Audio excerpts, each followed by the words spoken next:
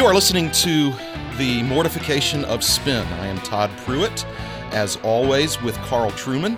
I'm the pastor of Church of the Savior in Wayne, Pennsylvania. Carl, of course, is professor of church history at Westminster Theological Seminary, as well as a pastor at Cornerstone OPC. Now, Carl, we were talking just a minute ago. Cornerstone has recently reached an enormous milestone as far as OPC churches go. You now have, triple-digit attendance, which makes you a mega church within the OPC. Is that right? It does. 3 out of 4 Sundays, I think, we're getting triple digits these days. Outstanding. I like to think of myself as the Rick Warren of the Orthodox Presbyterian church world. Or the Joel Osteen of the OPC. And I'm sure there are others who think of me in those terms as well, but possibly for less flattering reasons. Yeah. Now, Carl, also, Carl, look, you write a lot of books, you travel the world teaching and preaching, and you get into, you were just in Brazil. You are a celebrity. I'm not a celebrity. You are a celebrity. I'm a truly important person. You are, but I'm not a celebrity. But you are a celebrity. When I show up places with you, people act like I walk in with this celebrity. People come and get your autograph. Do I have to remind you of the incident in Louisville, Kentucky? I think the incident in Louisville, Kentucky was predicated purely on the fact that they didn't want to speak to you. I wanted an excuse to avoid catching your eye at that point. So That could be. There is an intimidation factor for sure. But you do. You travel. You've been to Brazil. You've been really all over the world. You've spoken in Australia. All kinds.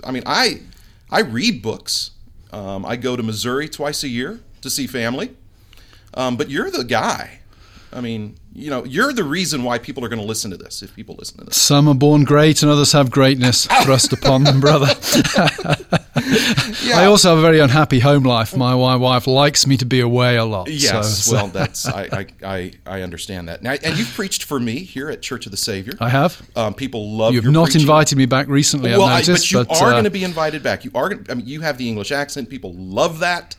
You could read out of the phone book, and the people here would just think it was. We'd have revival. That's the funniest thing. Last time I came here, I did just read out of the phone book, and nobody noticed. See, well, I didn't quite realize remarkable. Because we had 20 people join the church after that, and you didn't even get into the B's. George Whitfield could reduce American women to tears by saying the word Mesopotamia. I merely read the phone book. Anyway, talking about celebrities, yes, we have a true celebrity co-host with us today. This man is not simply professor of Christianity and culture at Lancaster Bible College. He is research professor of Christianity and culture. But before you go on there, Carl, when you're a research professor, that means you don't have to mess around with students anymore, right? No, it means essentially, in fact, the only reason why you don't sit around staring out of the window in the morning is that it would leave you with nothing to do in the afternoon. This man is essentially paid to think beautiful thoughts. Outstanding. So anyway, his name will be familiar, I'm sure, to many listeners. It is the research professor of Christianity and culture from Lancaster Bible College, Steve Nichols. Steve, we've known each other now for, I think, probably 10, 11 years. We first met, you were in your early 30s, I was my mid-30s. I looked in my mid-30s and you looked about 18. I'm now in my mid-40s. I feel as if I'm in my mid-60s, and I look as if I'm about 70.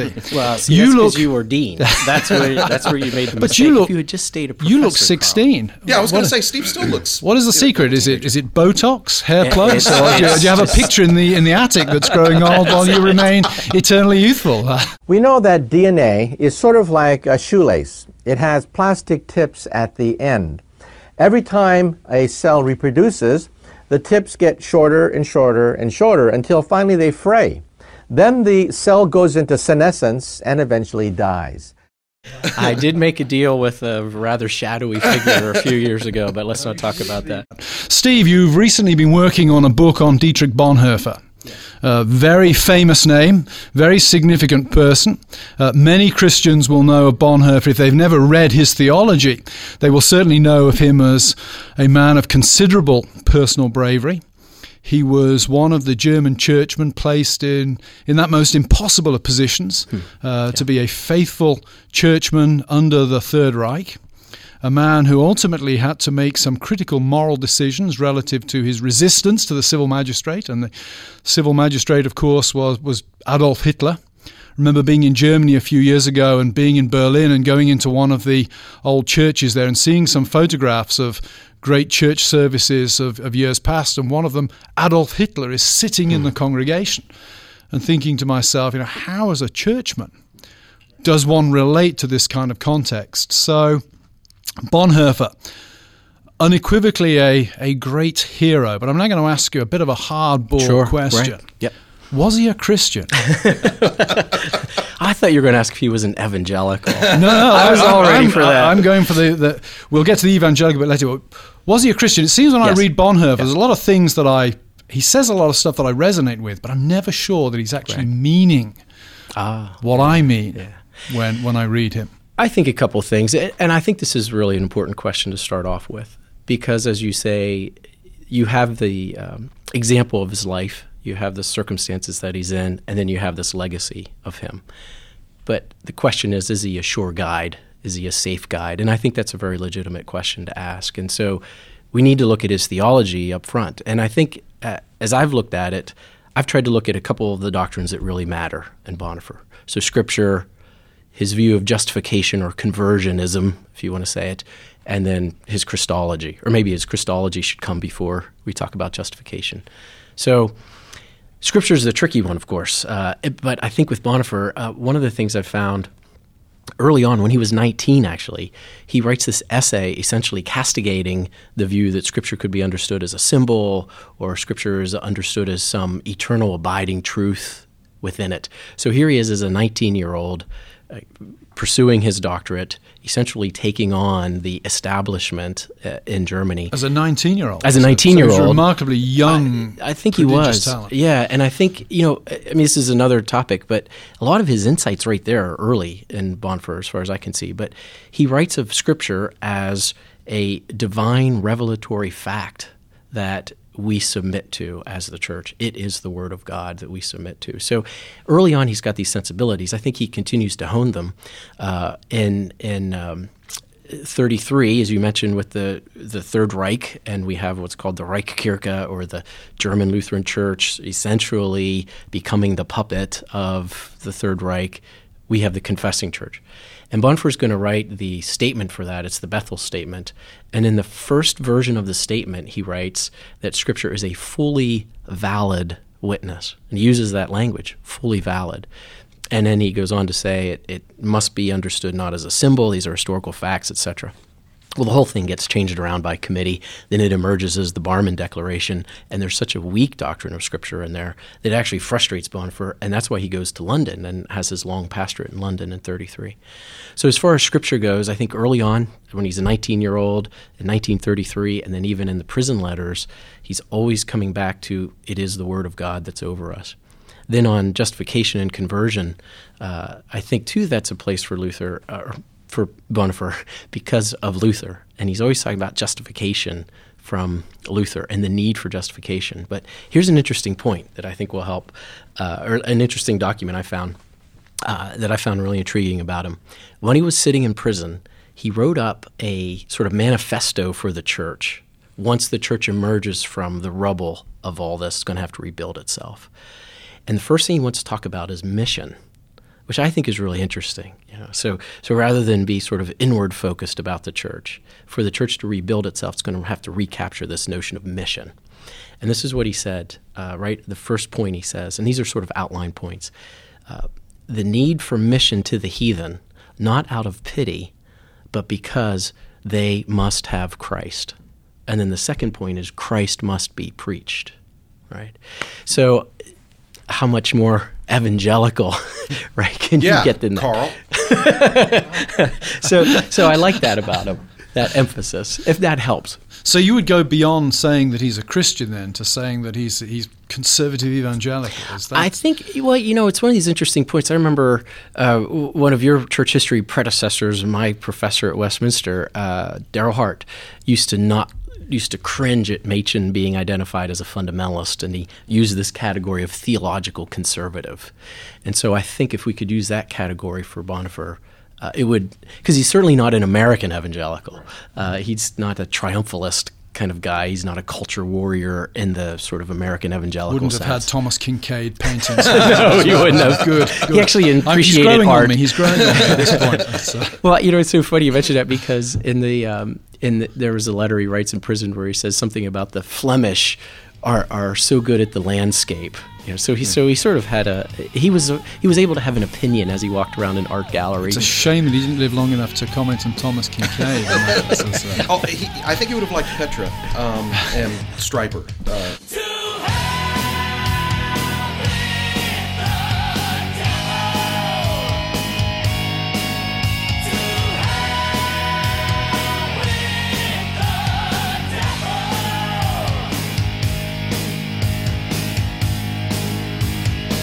Stryper, definitely. I think you handled that question really well, Steve. You sound surprised. Well, Todd. I was ready for it. I knew I knew it was going to come, so I actually did my homework this morning. And since I don't have students to teach, I have all this time on my hands. Well, and you've I suppose recently completed this book, and it's for Crossway, correct? Bonhoeffer on the Christian Life. Right. It's actually in a series. Carl has a book that I'm really excited about coming out, which is on Luther right. On the Christian life, and it's a series that just has been a delight. Justin Taylor, Fred Zaspel's book. Fred Zaspel is excellent. Yeah, my colleague Bill Edgar has just got one come out on Francis Schaeffer. Steve showed me just a few moments ago. The Francis Schaeffer book I just literally came off the presses with 2 days ago. Mike Horton is writing on Calvin for us. I've actually got the manuscript at home, so we're sort of working through that. It's a nice series because, for one thing, we're trying to see it do a couple things. One is I think people sort of get locked into piety in the Christian life, and they have pretty much contemporary visions of what that looks like. And I think a lot of Christians are sort of locked in, and some of that is even favors a certain disposition. And then that leaves some people wondering, well, I must not be all that pious, or I must not be all that spiritual because I don't have X, Y, and Z in my list here. And so when we take a step back and look at some of these figures like Bonhoeffer, like Calvin, like Luther, they're all looking at the Christian life very differently, and they're showing us there are different ways to crack this nut. And so I think that's nice about the series. And then the second thing is it's a great way to get into some of these historical figures. What did they think about living the Christian life, and how did they live the Christian life? So I'm hoping the series accomplishes those two things. Let me ask you this: is it even a debate as to whether or not Bonhoeffer was a part of a conspiracy to assassinate Hitler, or is that pretty well established? I think it's pretty well established. I think the question is, to what extent was he involved, right. And to what I think the bigger debate is, was he a martyr or not, right. And then also, should he have been involved in the first place? Well, that was my follow-up. Was it right for him to have been involved in that? I think a couple of things. I think one is his brother-in-law, Hans von Donanje, was the Abwehr officer who talked Bonhoeffer into becoming an Abwehr officer. And it was partly because with the seminary shut down by the Gestapo at Finkenwalde, it sort of went into the reaches of Pomerania. And Bonhoeffer was traveling through these areas, essentially trying to teach a seminary to these seminarians in exile, right? So Donanje had the idea that if he had this Abwehr credentials, he could travel freely. So it would benefit him. The other thing is Bonhoeffer had a lot of great contacts, the German theologians who went to Switzerland and his British contacts. So those could be potentially useful for the Abwehr. So it was one of these, both good for both sides here. So Bonhoeffer becomes an Abwehr officer. But it's not very clear at all that he did anything. In fact, what he actually was doing was keeping track of numbers of Jews that were disappearing, and then also keeping track of Jews that were being deported. So he was basically arranging statistical data. That was pretty much the extent of his spy work. His actual arrest warrant was for his involvement in helping Jews escape Germany. I think people forget that. His arrest warrant wasn't for the conspiracy. But that was ostensibly the reason. There was a sense that he was involved in the conspiracy. Dr. Bonhoeffer? Yes? Good evening. Good evening. Until further notice, you're forbidden to speak in public, to publish your writings, and to teach. And you're to report to the Gestapo once a week. Is that clear? He was in prison all those months, along with some rather high-ranking officers, but it was after the Valkyrie plot and the full court press against the resistance movement, and then the discovery of the so-called Zossen files. And at that point, then Boniface, Donanier, a man by the name of Canaris, who was actually the head of the Abwehr, and Hans von Oster, another friend of Boniface, they were all sent to the Gestapo prison in Berlin. And then eventually they were all hanged together at Flossenburg. So Canaris, Donanier, they were the military officers, and their involvement in the plot was likely fairly substantial. But Boniface's a theologian. He's a pastor. He's not a military officer. He's not a spy. Yeah. Yeah. I'm I'm a pastor, but I think I could kill certain people. I mean, I think if it came down to it. Now Carl over there, Carl's a lefty. Carl's from Europe, and he gets all of his news from He's soft MSNBC, on these so things. He's a softie. Yeah. He probably doesn't like handguns either. Yeah, I'm trying to think of a witty response, but I'm lost for words. Stumped, wow.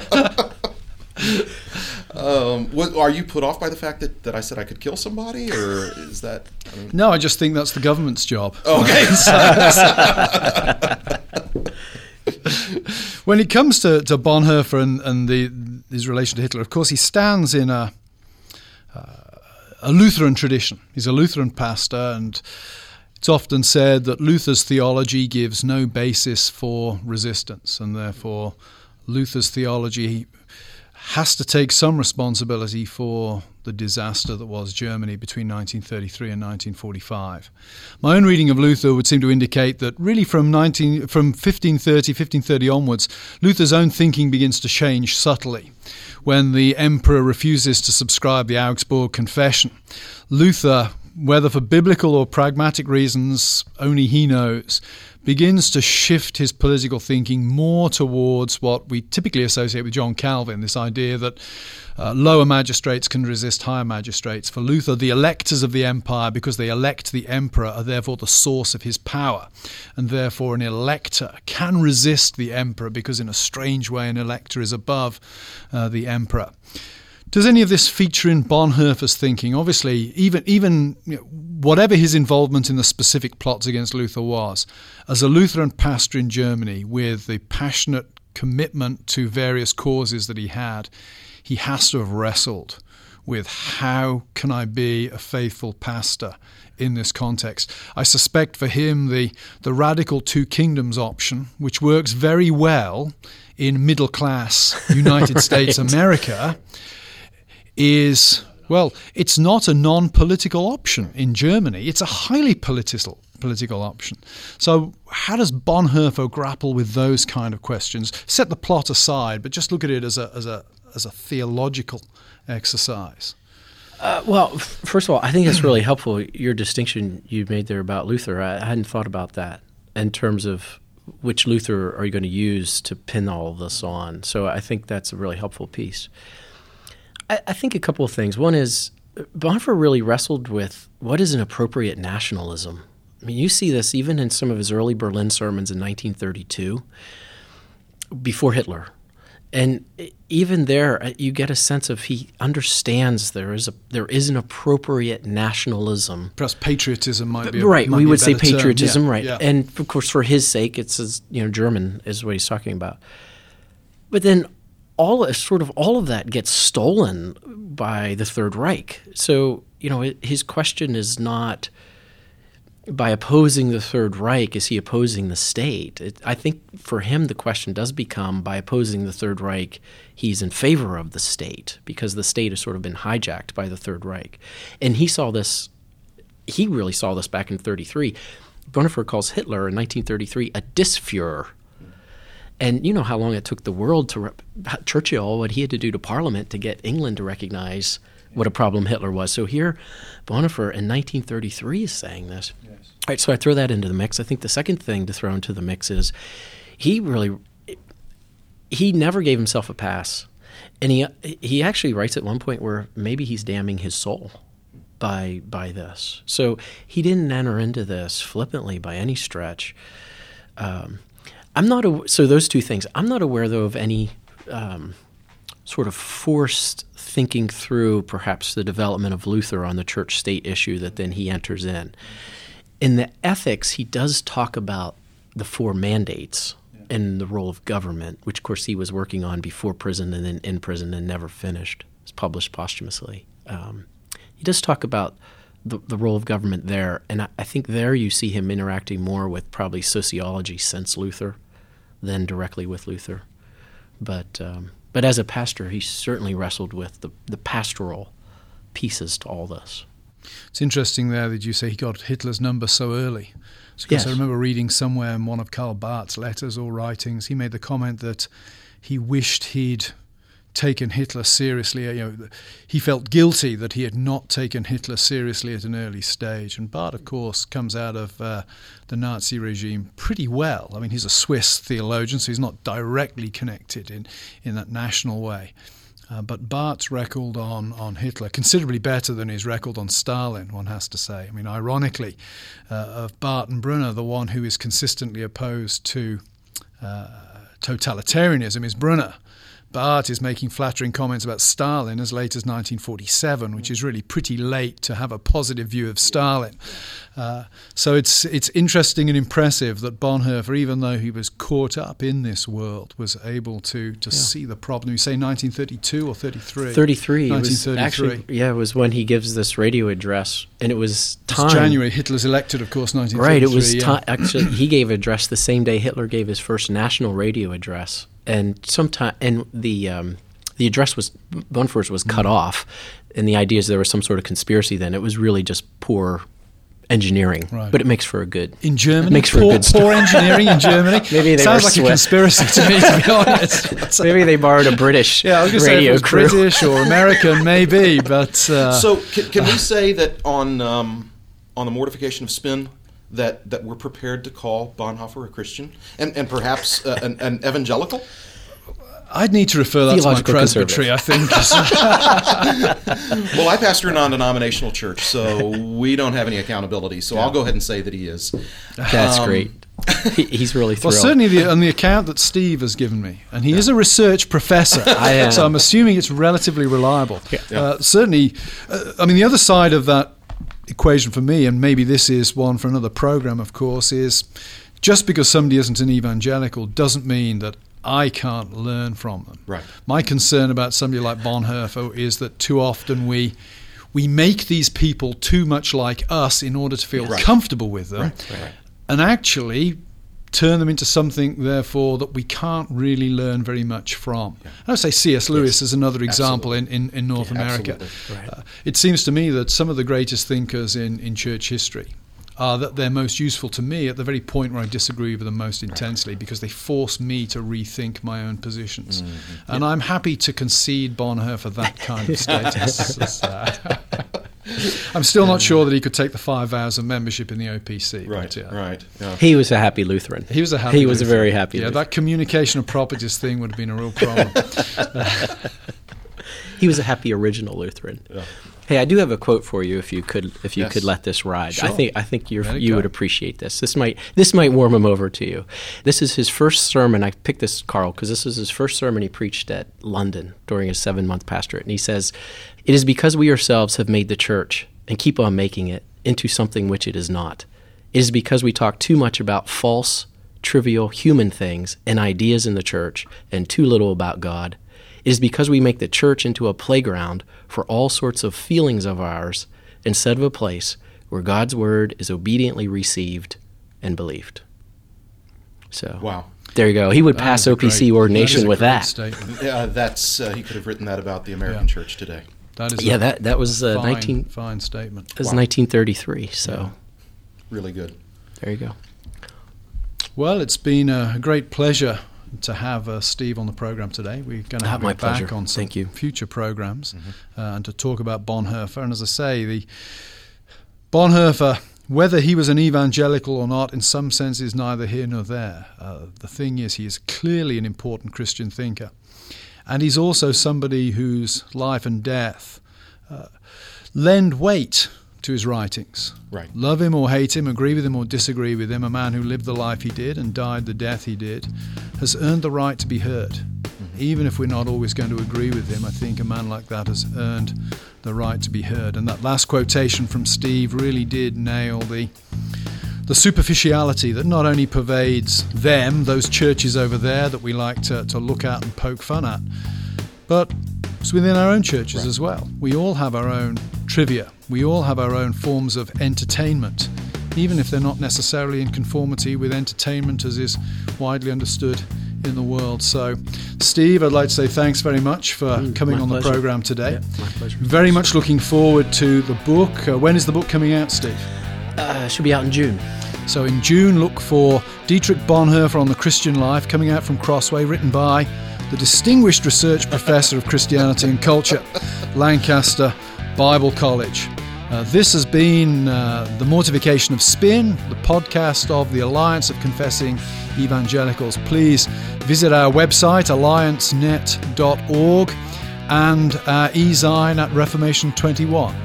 Thanks for listening.